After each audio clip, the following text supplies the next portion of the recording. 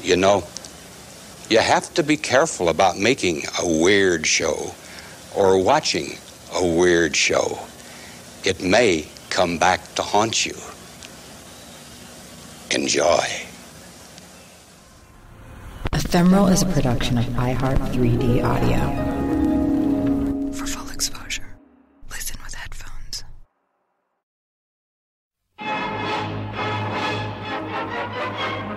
When I say filmmaker, who do you think of? Maybe someone who directs features or TV shows. How's that, kid? Or documentaries. Perhaps they're employed by a studio or work independently. Roll sound. Quiet, please. Of course, there's all kinds of other filmmakers. Students, amateurs, people who make art films and short films and cut-ups and video installations. And then there's folks like Herc Harvey. The lens of a motion picture projector is an eye that can help you stimulate, motivate, educate your students. I think the most pertinent thing when I was looking at Harvey was that he was a maker of industrial films that were largely made for distribution in high schools in particular. I'm Bernice Murphy. I'm an associate professor in the School of English at Trinity College, Dublin. Films made for the classroom have several purposes. It helps when you're choosing a film to know that there is a connection between the purpose of that film and the techniques used to achieve that purpose. It's only when you dig into the whole concept of an educational film and an educational film company, then you realize that there's auteurs, there's real legitimate filmmakers who really did good ones. I'm Skip Elsheimer, and I'm the founder of the AV Geeks Educational Film Archive in Raleigh, North Carolina. In an over 3-decade career, Herc Harvey directed likely hundreds of educational films. But best remembered is his lone feature, 1962's Carnival of Souls. In a nutshell, it falls under that category of supernatural horror films. Carnival of Souls is about a young woman called Mary Henry, who is in a drag race at the very start of the film. She's riding in a car with some friends, and these two guys pull up, and they challenge them to a drag race. Hey, you want to drag, huh? Sure. But during the race, the women's car falls off the bridge.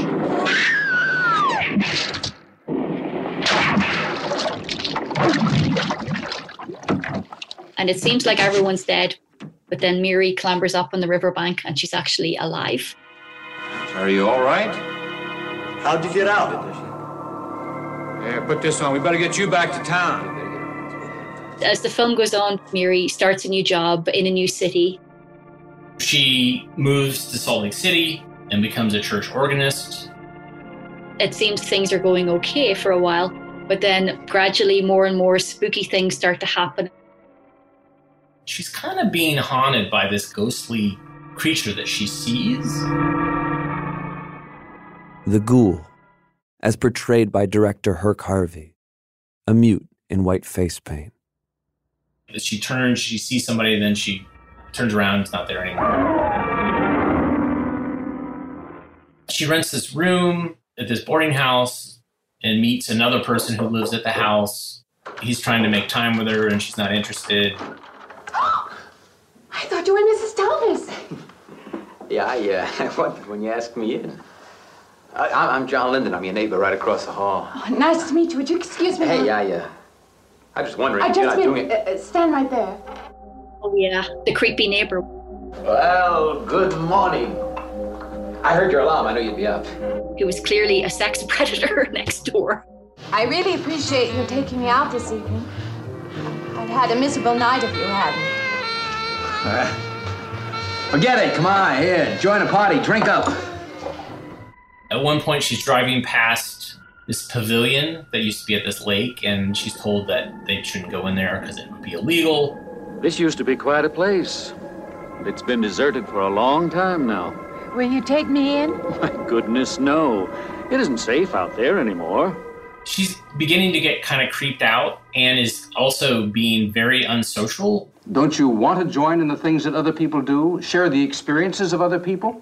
I don't seem capable of being very close to people. She's disconnected from her family, her community, her job. We'll have to have some sort of reception. Couldn't we just skip that? Well, I don't suppose it's an absolute necessity. I don't know what some of the ladies will say. If they say I'm a fine organist, that should be enough, shouldn't it? Well, yes, of course. We'll let it go at that for the time being. But, my dear, you cannot live in isolation from the human race, you know. She goes and is playing for the minister, but then it kind of becomes creepy.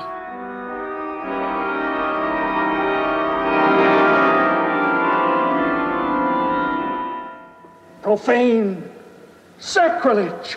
What are you playing in this church? Have you no respect? Do you feel no reverence? She feels like she's kind of losing her mind a little bit, but she's also not engaging with people and just feels like out of touch with everything. The department store, when she's going to buy a dress, suddenly she's muted and no one can hear her or see her. Why can't anybody hear me? But there's this very subtle kind of rippling effect. So you get the sense that something has changed, but you don't quite know why. She talks to the doctor who tries to help her, but kind of dismisses her concerns. Now look, you've had a fright. Hysteria won't solve anything. Now control yourself. By the end of the film, Mary has been kind of pursued by a spectral figure, and actually spectral figures. She keeps obsessing about that pavilion. I have to go back there. He's trying to take me back somewhere. And she actually ends up there. Everybody there is ghouls. And there's this kind of dance that takes place at the pavilion.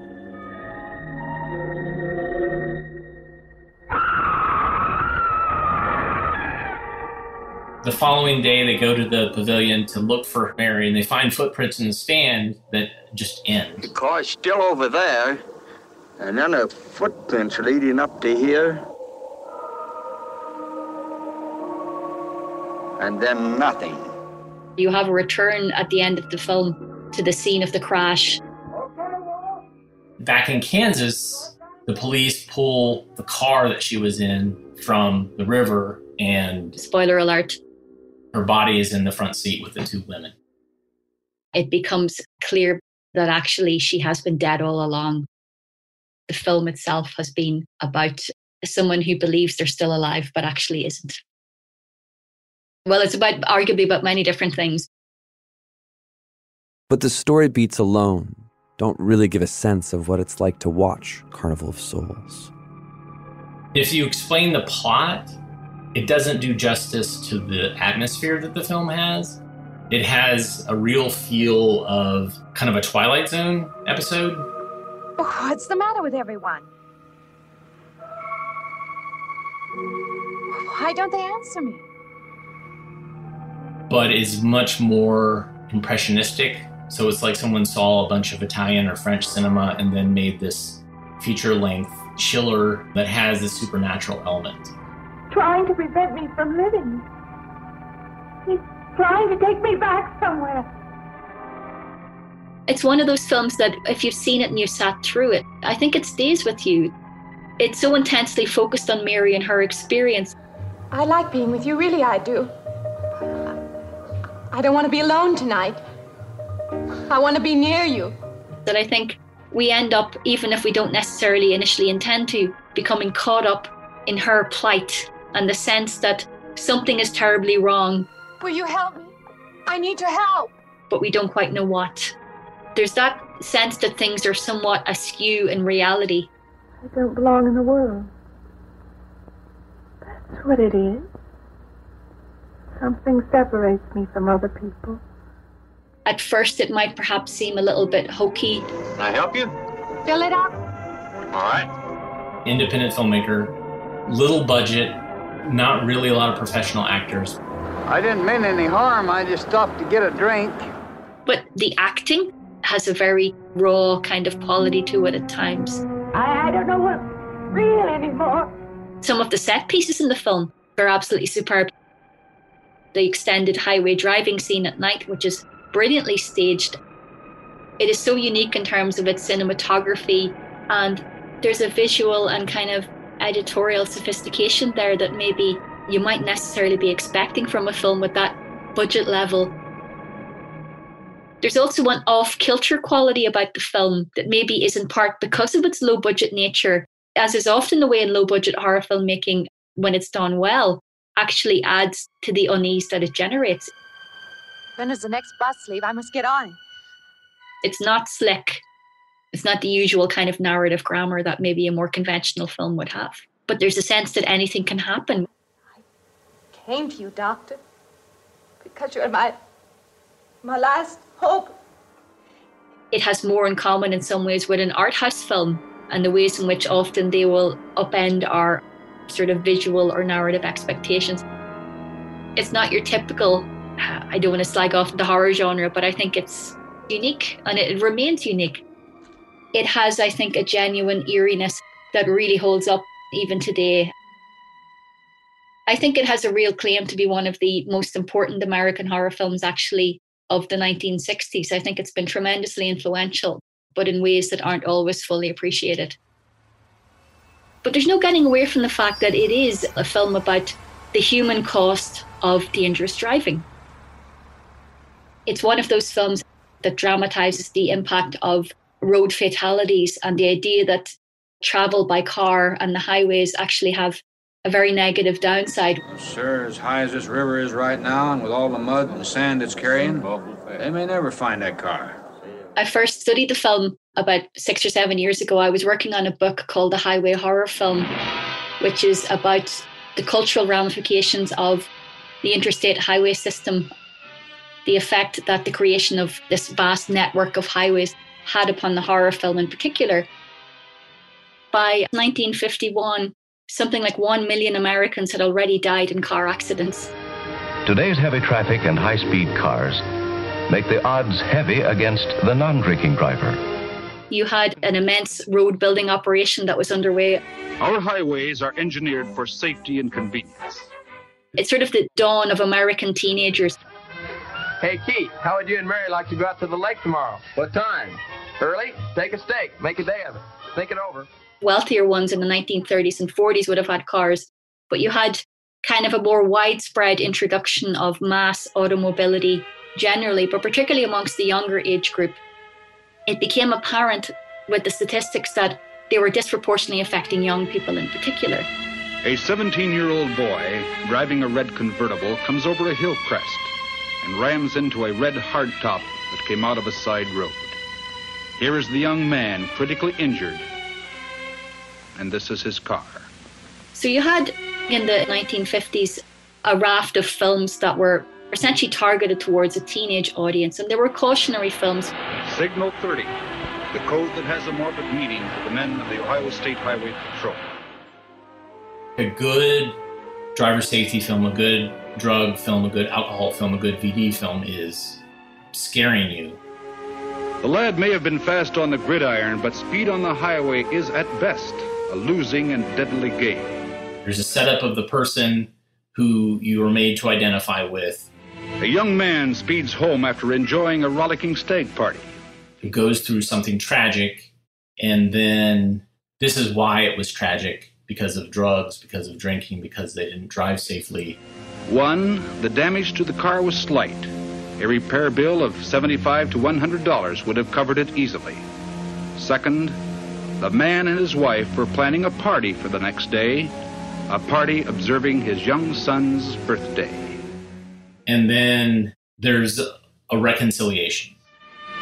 If we educate ourselves to our dangers and our responsibilities, we can expect accident-free highways. We can obey the law. We can use courtesy and consideration. Let's all of us regard the automobile as a useful servant and priceless necessity, not as a weapon to maim and kill. I I think you can see why the genre would have internalized, particularly since essentially several generations of American teenagers were forced to watch this kind of material. Had the speeding truck driver observed the 45-mile-per-hour speed limit, there would have been a plus safety factor. I came to Carnival of Souls because it quickly became clear to me that it was really a foundational text in the highway horror film. All right, now let's hear your story about how it happened. It wasn't our fault, sir. Yeah? We were the first ones on the bridge, and coming along, following the tracks, and they wanted to get around us, I guess, and they lost control when they dropped off. You sure you didn't crowd them off? Herk Harvey was obviously someone who, in a previous filmmaking capacity, had made films about the dangers of reckless driving and young people misbehaving in cars. Nobody can afford to drive with alcohol present in the body. It makes complete sense to me that it would have filtered into popular culture in later years. Carnival of Souls literally begins with young people in a drag race that they shouldn't be in, and then a terrible accident unfolds. And that's a really, really typical feature of the highway safety films of the 1960s in particular. I don't know that it's explicitly saying, kids drive carefully, which obviously the highway safety films were very explicitly saying that. All of these resulted from violations of simple traffic regulations. It's up to you and your own driving habits. But there is a kind of a verite style to Carnival of Souls. I don't know about that, girl. It has an unusual sense of maybe realism for a low-budget horror film of that era. Day before yesterday, she was the only one of 3 girls to survive an accident. You'd think she'd feel a little something like humbleness or gratitude.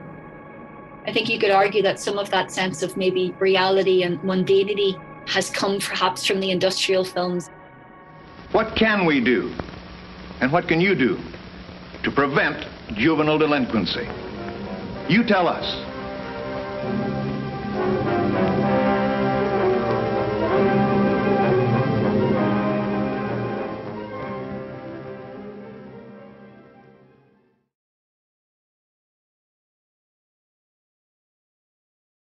The demand for classroom films inspired childhood friends Arthur Wolfe and Russell Mosser to found the Centron Corporation in 1947. What's interesting about them is that they were based in Lawrence, Kansas.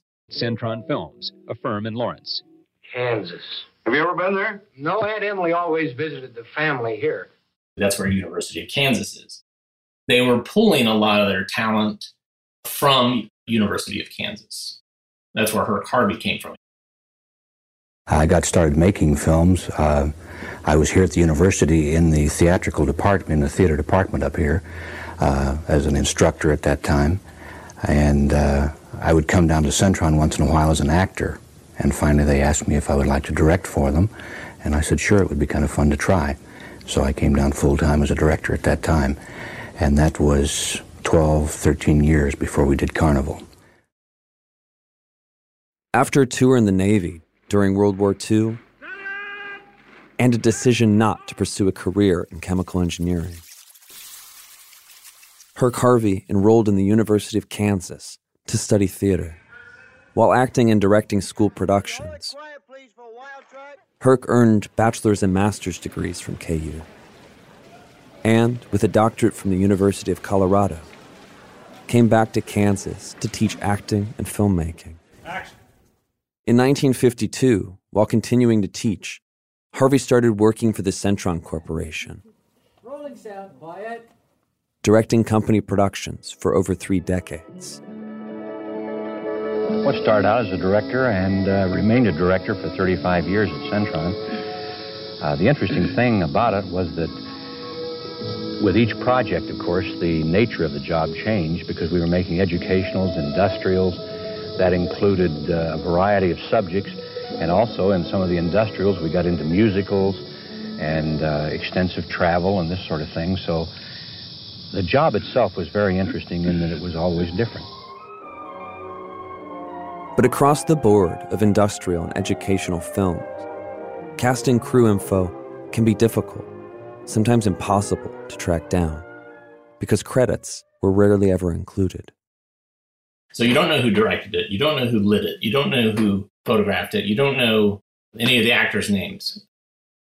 Accounts vary as to how many and which films Herc made for Centron, but it's well documented that he worked there from 1952 until 1985. Here are some of the classics that we believe to bear his stamp.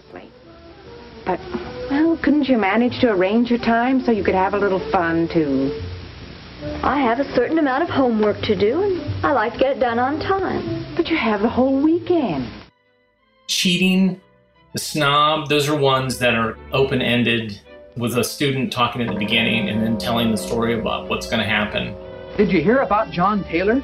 They voted him out as student council representative because he was caught cheating. Who? John Taylor voted out John student Taylor council cheating? representative. Who is cheating? John Taylor. John Taylor? John Taylor. John Taylor. John Taylor.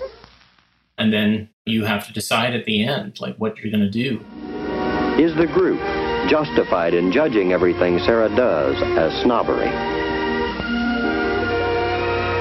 What do you think? Why Study Industrial Arts is part of a series. There's Why Study Latin, Why Study Science, Why Study Home Economics. Here's an elective that you have in high school that you could take, and this is why you should take it. And Joe, we'll need scores of men who can translate and build those ideas on paper into the actual homes, churches, schools, and factories of the future.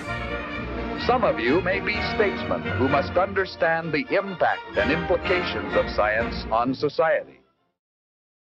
Manners in school. This boy is acting up in class and is not allowed to take recess, and so he has to clean the chalkboards.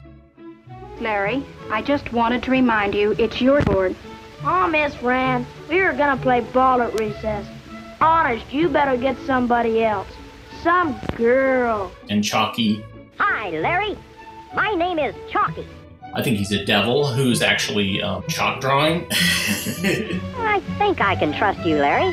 After all, I'm just trying to be your friend. Basically, takes the boy to task on his behavior. I'm here for a purpose. To do something about your manners. What do you mean, my manners? I'm worried about you, Larry. Hey, what are you doing? I'm gonna wipe you out. That's what. My heavens, you are a bad-mannered young man, aren't you? And teaches him a lesson. I'm ready to go, Larry. Aw, gee. No, Chalky. I can't do that. I need you to help me with my manners. No, Larry, you don't need me anymore. You can learn good manners yourself by watching the good manners of others. And he eventually learns from it. Larry, you've done an excellent job on the chalkboard. Thank you, Miss Rand. What About Prejudice is pretty good because it is high school students. I don't know about you, but I think this is the best party we've ever had. No, And there is one student who you never see. This is the story of Bruce Jones, who walked in a shadow of hate and suspicion. Who is being prejudiced against. You see the reconciliation, you see how they process that, and it's pretty great. The thing is, it wasn't Bruce at all. I was the one neatly fitting people into categories because of where they go to church, or what their fathers do, or what the color of their skin is. The Innocent Party is one of several venereal disease films that Centron did. Those little corkscrew things are the germs of syphilis. These films talk about young adults and kids are having sex, and they're getting venereal disease, and they're not talking about it, and it's a problem. I'm not here to make a moral judgment, but you and I know that it was contracted through sexual intercourse with an infected person. That's 1960. That beats that old Summer of Love thing that was much later. Choosing a classroom film is kind of an ad. Proper use of film heightens the importance of the teacher and makes his contribution all the more necessary. This is how you use an educational film. Such films provide common experiences through which your students can more easily gain a new appreciation of themselves and the factors which shape their lives. The narrator here, seen on camera, is Herc Harvey himself. Let's take a look at some screen examples. They would probably give that away to a school system and say, but here's a film about choosing classroom films. And here's a catalog, and you get to go through and pick what fits and why you would pick a film for a given class. You will develop your own skill in evaluating films by learning to recognize some of the film techniques we have demonstrated here. Now, each of these serve an essential purpose, but remember, too, that any one of them may serve a secondary purpose, which may be very important in relation to your teaching goals. In an educational film, you have 11 minutes to tell what you need to tell. And so how do you relay that information? How do you break down the shots? You have to be very efficient and you have to be very deliberate. I feel like that deliberateness and that efficiency helped Carnival of Souls. 35mm was very expensive. And the fact that they had shot so many educational films with kind of a similar criteria of like, we got to knock it out in a thoughtful way, in a smart way. I don't think shots were wasted in that film. The idea of doing a 35mm feature film for $13,000 cash is a little staggering even then. But we did get the money and decided, yes, we can do it, and started shooting the film. In order to make Carnival, Harvey relied heavily on his Centron Rolodex. Carnival of Souls writer John Clifford was also on staff with Centron. The nice thing about working with Herc is that over the years, if you come up with something difficult, he always says, well, you write the way you think it ought to be, and I'll get it shot. Or try to. Right. So, you know, writers appreciate that. He lets me do the writing, and I stay out of his directing. There's a lot of actors in there that show up in Centron films, and a lot of locations that show up in Centron films as well. So it's like, oh, I know that guy. I've seen that guy grow up. Like, he was in this Why Study Science film, and now he's a hot rodder. Larry Sneakus, the kid who began the drag race which started the film. Hey, Joe, drag your foot, boy. Look what we got here. Hey, you want to drag, huh? Sneakus was also the movie's production manager.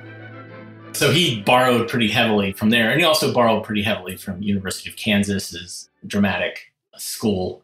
Come on, what do you think, I'm an alcoholic? Look, I just like to start the day off in a good mood, that's all. You must be hilarious by noon.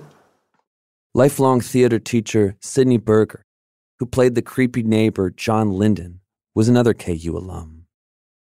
Well, I had a wonderful time. I was a graduate student here at KU when we were making Carnival of Souls, and the story about how I got into it is kind of interesting. One gentleman in the audience, Larry Sneakus, probably hates my guts because I took the part away from him. He had all those resources available and just tapped all that because he knew all those people. Herc Harvey had access to studios and filming and development and sound because he taught filmmaking at the University of Kansas in Lawrence. This is Candace Hilligoss, who played Mary, the lead role in Carnival of Souls. Thank you for the coffee. It was unsanitary, but delicious. He thought that by making Carnival, if Carnival were successful, he could turn that into a major studio that would make more and higher budgeted movies. Carnival was a notoriously scrappy production. I've seen the budget estimated around $30,000. But in interviews, Harvey said it was less. For the starring part, Hilligoss reportedly netted $2,500. I was really the only paid person, and that was a great payment. Reza Badiyi, who was one of our cinematographers, said he got $75. It was shot in 28 days, and sometimes we went around the clock. We went 24 hours. So it was very hard. I had no idea that in a low budget, there's no double. You do all the stunts. So if they want you to fall off a bridge, you have to do it. They want you to crash a car, you have to crash it. He didn't tell me that when we raced across the bridge in a car, that underneath was a big gas line. And he's wondering if the two cars going across together, he was very worried that that gas line could come apart and explode. So There were a number of moments like that I had no idea. As a friend said, well, I counted out about 5 places that you could have been killed. One of the stunts Candace had to perform was emerging from the lake after her car had fallen off the bridge. When we came back to film that, Indian summer had gone and winter had come. I said, I don't think I can go in the water. They're standing there, they're wearing mittens and hats, and they're asking me to go into that water again. I said, I don't know if I can do it. I stood in the water, and Herc Harvey was standing with me in bathing suits and a sweater. He said, if you don't do it, we don't have an ending. And I said, I can't do it. So he pushed me, and I started to scream. I screamed so loudly that a highway patrolman out on the highway heard my screams and came roaring through the woods looking to see what was happening. When he saw them, Herc Harvey picked me up and threw me in the water. He jumped out of his car and he ran out with his gun and he says, what's going on here? What are you doing with that girl? And they tried to tell him it was just a movie, and he says, well, I'm not leaving, I'm watching. Do you remember the day you got in the car?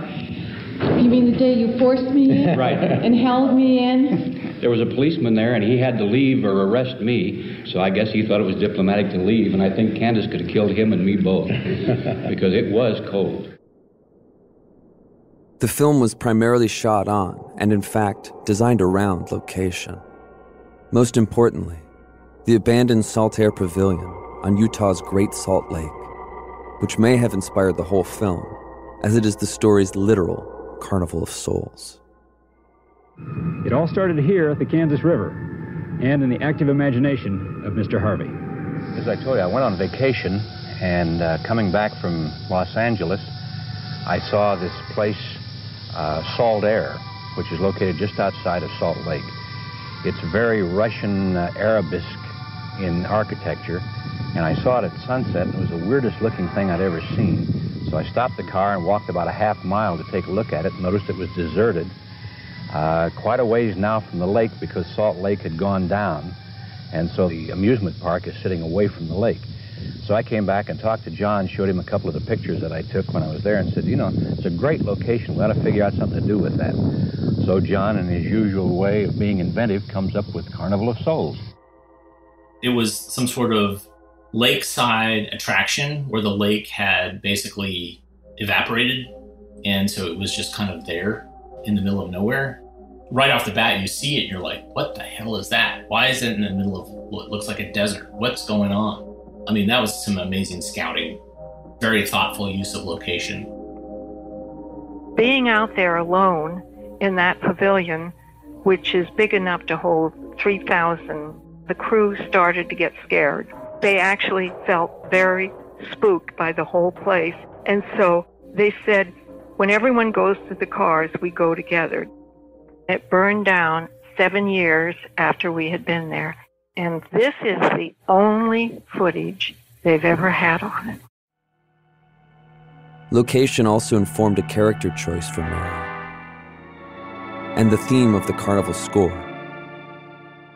So much pipe organ.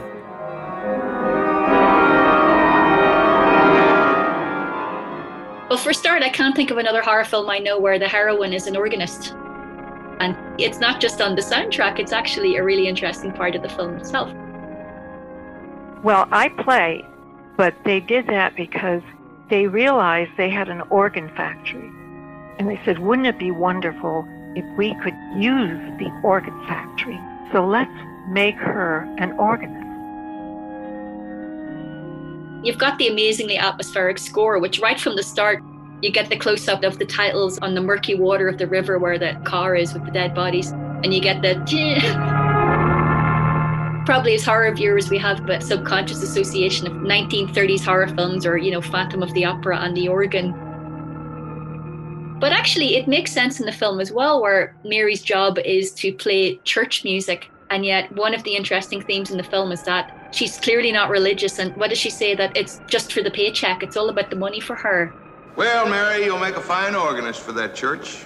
Be very satisfying to you, I think. It's just a job to me. Well, it's not quite the attitude for going into church work. I'm not taking the vows. I'm only going to play the organ. And people keep telling her, you need to play like you've got a soul. Mary, it takes more than intellect to be a musician. Put your soul into it a little. Not very subtle. And I feel sorry for you and your lack of soul.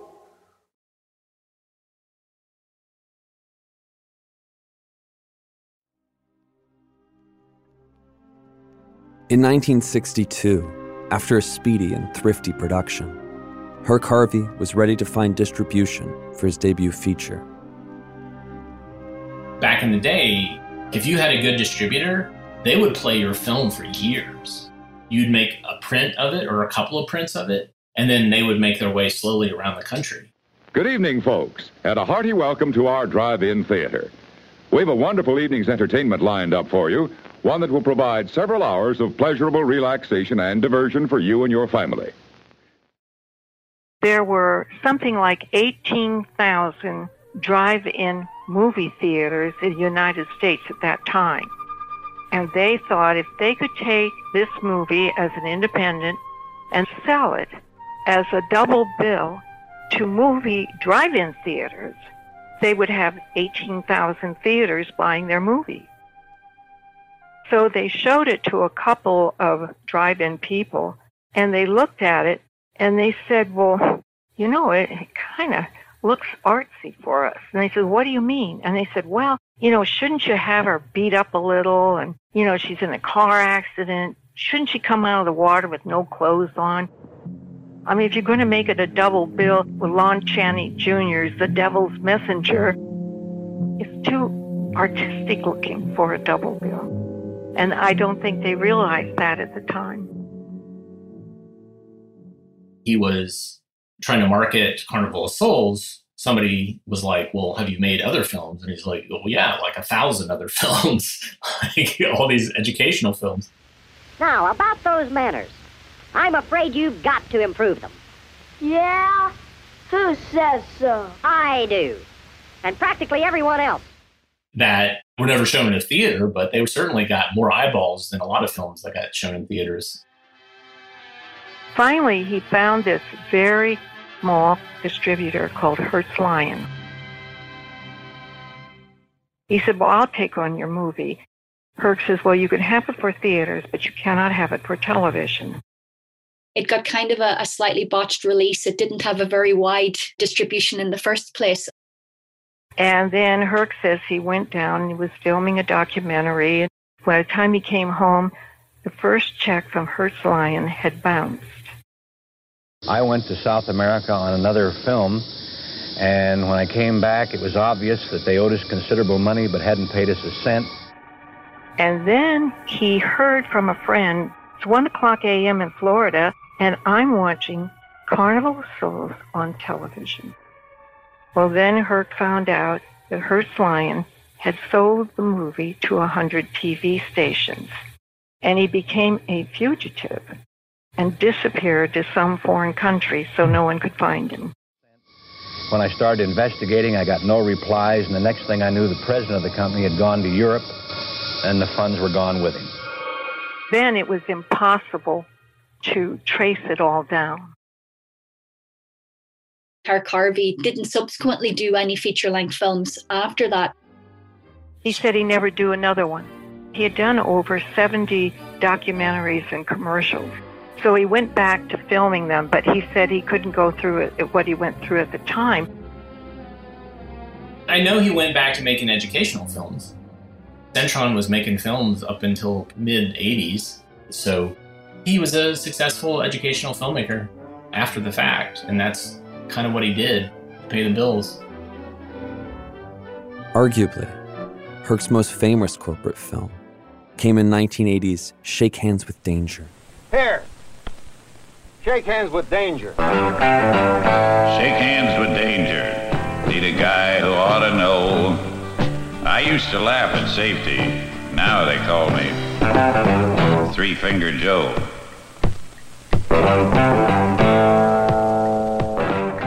Cintron made a couple of films for Caterpillar Heavy Equipment, Shake Hands with Danger and Signals, Rigor Morty. I met the guy who wrote the music for Shake Hands with Danger, Jim Stringer, and we talked a lot about how this film was made and how popular it was. Shake hands with danger, take a chance that you won't fall. You'll save yourself a minute, but you may damn well lose it all. I'd like to claim credit for making it popular again to a whole new generation of people because it is wonderful. It is like an example of a film that is still being referenced today and it is still being shown today. Harvey's last directing work on record is one segment of an episode in the first season of Reading Rainbow. And I might even take time out for my favorite rainy day sport, puddle hopping. Herc himself plays the policeman who can't resist the allure of hopping in a puddle. No school today, mom's working and my daddy is going shopping. What a day, don't get the blues. Put on your coat and your rainy day shoes and go puddle hopping.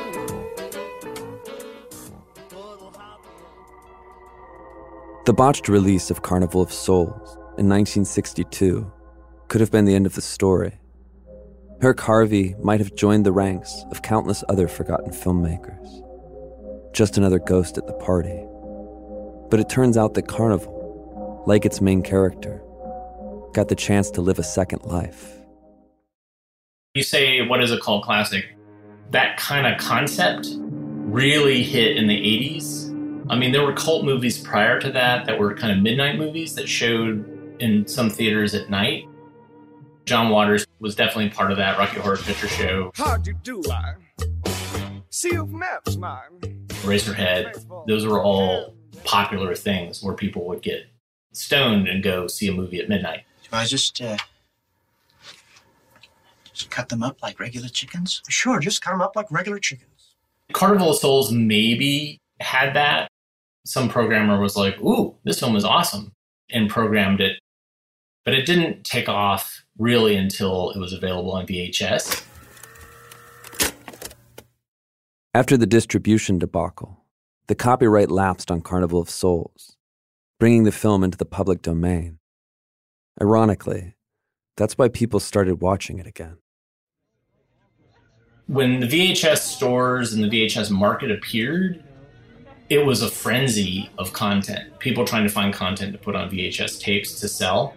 The fact that this had a public domain status meant that there were lots of companies that were finding a print, transferring it, and then releasing it for sale on VHS. So in dollar bins, you would have Carnival of Souls. I think that's what made it cult status, is the fact that you could see it everywhere. It was kind of like It's a Wonderful Life. It's a wonderful life, not a cloud in the sky. When It's a Wonderful Life came out, it wasn't really well received. People didn't like it. The story was a little too weird. Please! I want to live again!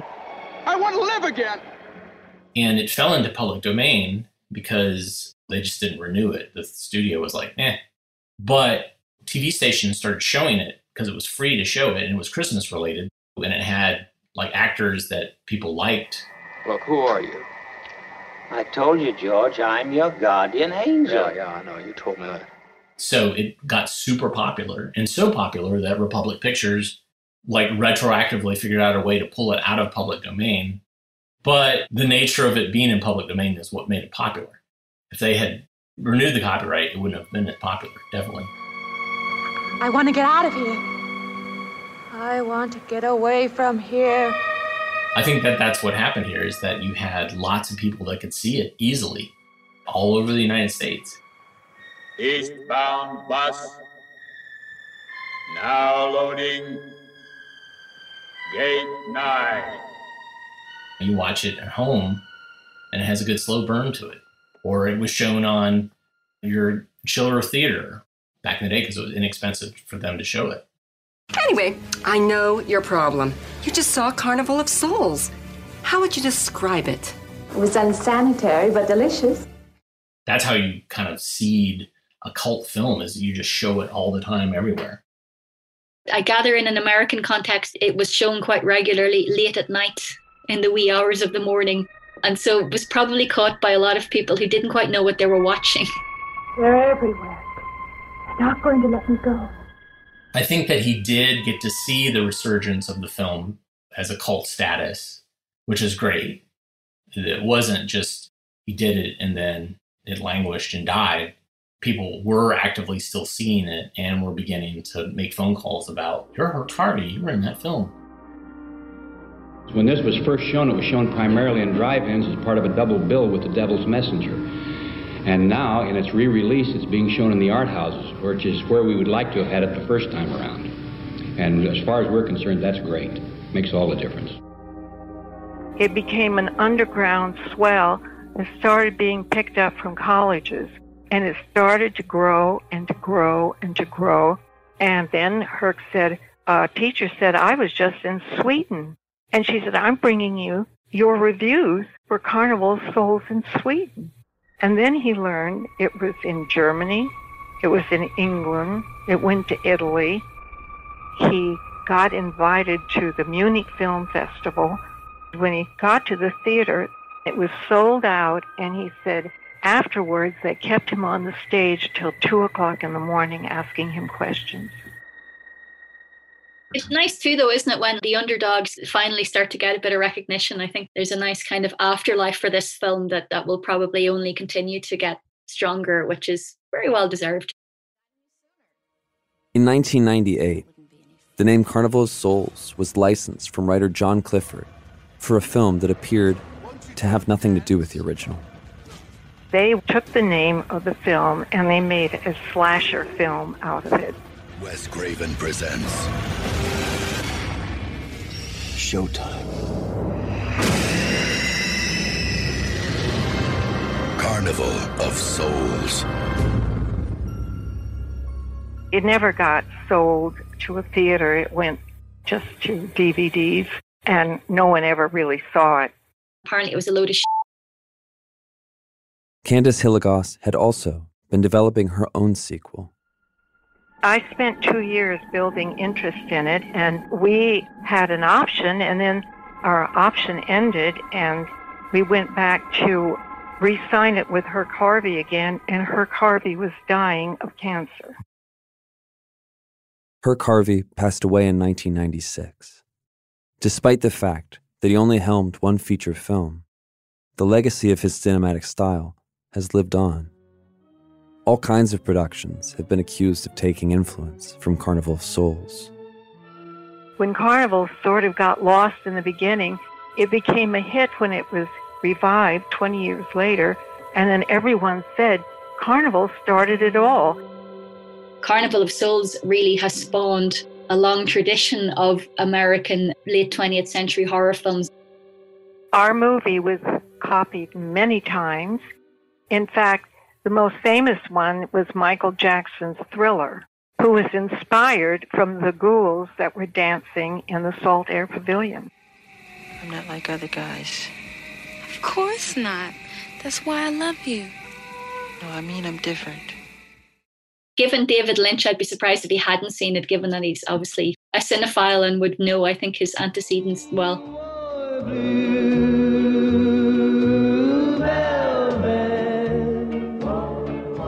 But in my heart they'll always... Even people thought Blue Velvet and Carrie. The girl who lives in that creepy house with her crazy mother Had some elements of Carnival in it. Then, of course, Beetlejuice copied us. Beetlejuice. It's showtime. Night of the Living Dead. In the beginning, George Romero talked about how he had seen Carnival and it had inspired him. What's happening? What's happening? What's happening? Night of the Living Dead was also maybe a little bit overlooked at the time, but did quite rapidly gain a cult reputation and then a mainstream reputation because George Romero obviously went on to even bigger and better things. Don't worry about him, I can handle him. Probably be a lot more of them as soon as they find out about us. Whereas that didn't quite happen, unfortunately, for Herc Harvey.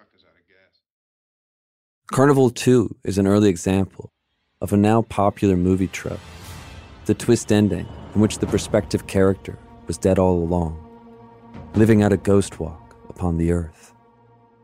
Carnival of Souls really has spawned a long tradition of American late 20th century horror films about people who have died in car accidents but don't actually know it till the end of the film. So that's where I kind of came across it. Trying to take me back somewhere. Doctor, you've got to tell me what to do. You obviously have the precedent of classic 19th century American literature with Ambrose Bierce, An Occurrence at Owl Creek Bridge, which is maybe the pioneering literary text of that type.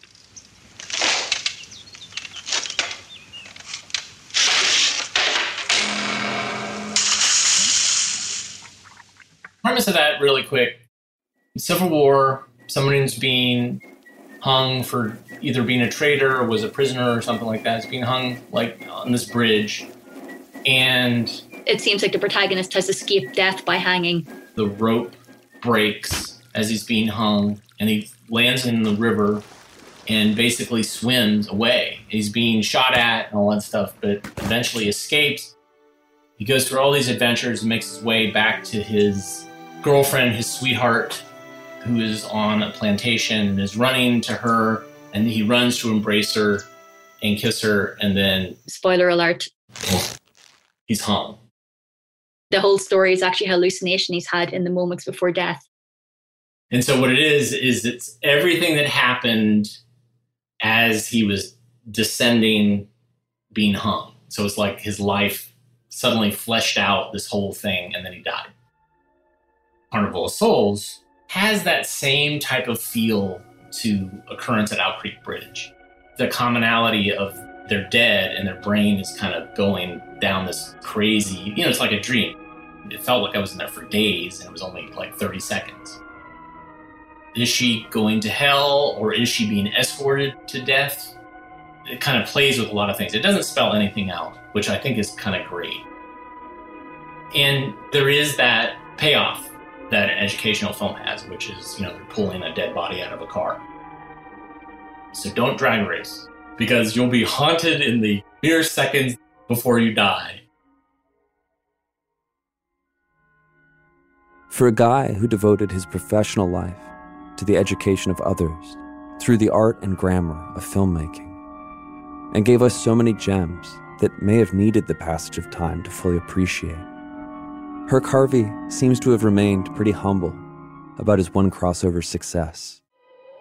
Well, all I've said about Carnival of Souls is it's a heck of a note when a film that has failed financially is your total breadth of success in the feature film market.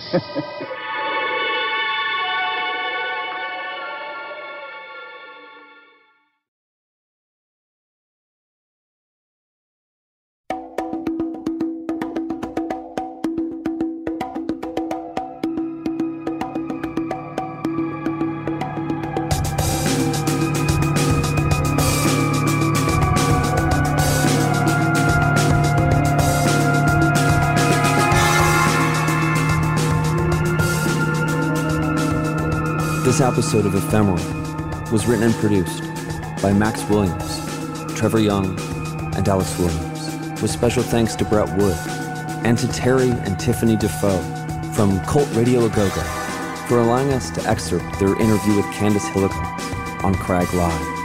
Hear the full broadcast and much more at craggradio.com. Bernice Murphy is the author of the book The Highway Horror Film and the upcoming The California Gothic in Fiction and Film. Follow her on Twitter @MurphGothic. And Skip Elsheimer is the eyes and ears behind the AV Geeks Ephemeral Film Library. Watch Herc Harvey's Centron shorts and other 16mm masterpieces over at avgeeks.com. Links and videos on our website, ephemeral.show.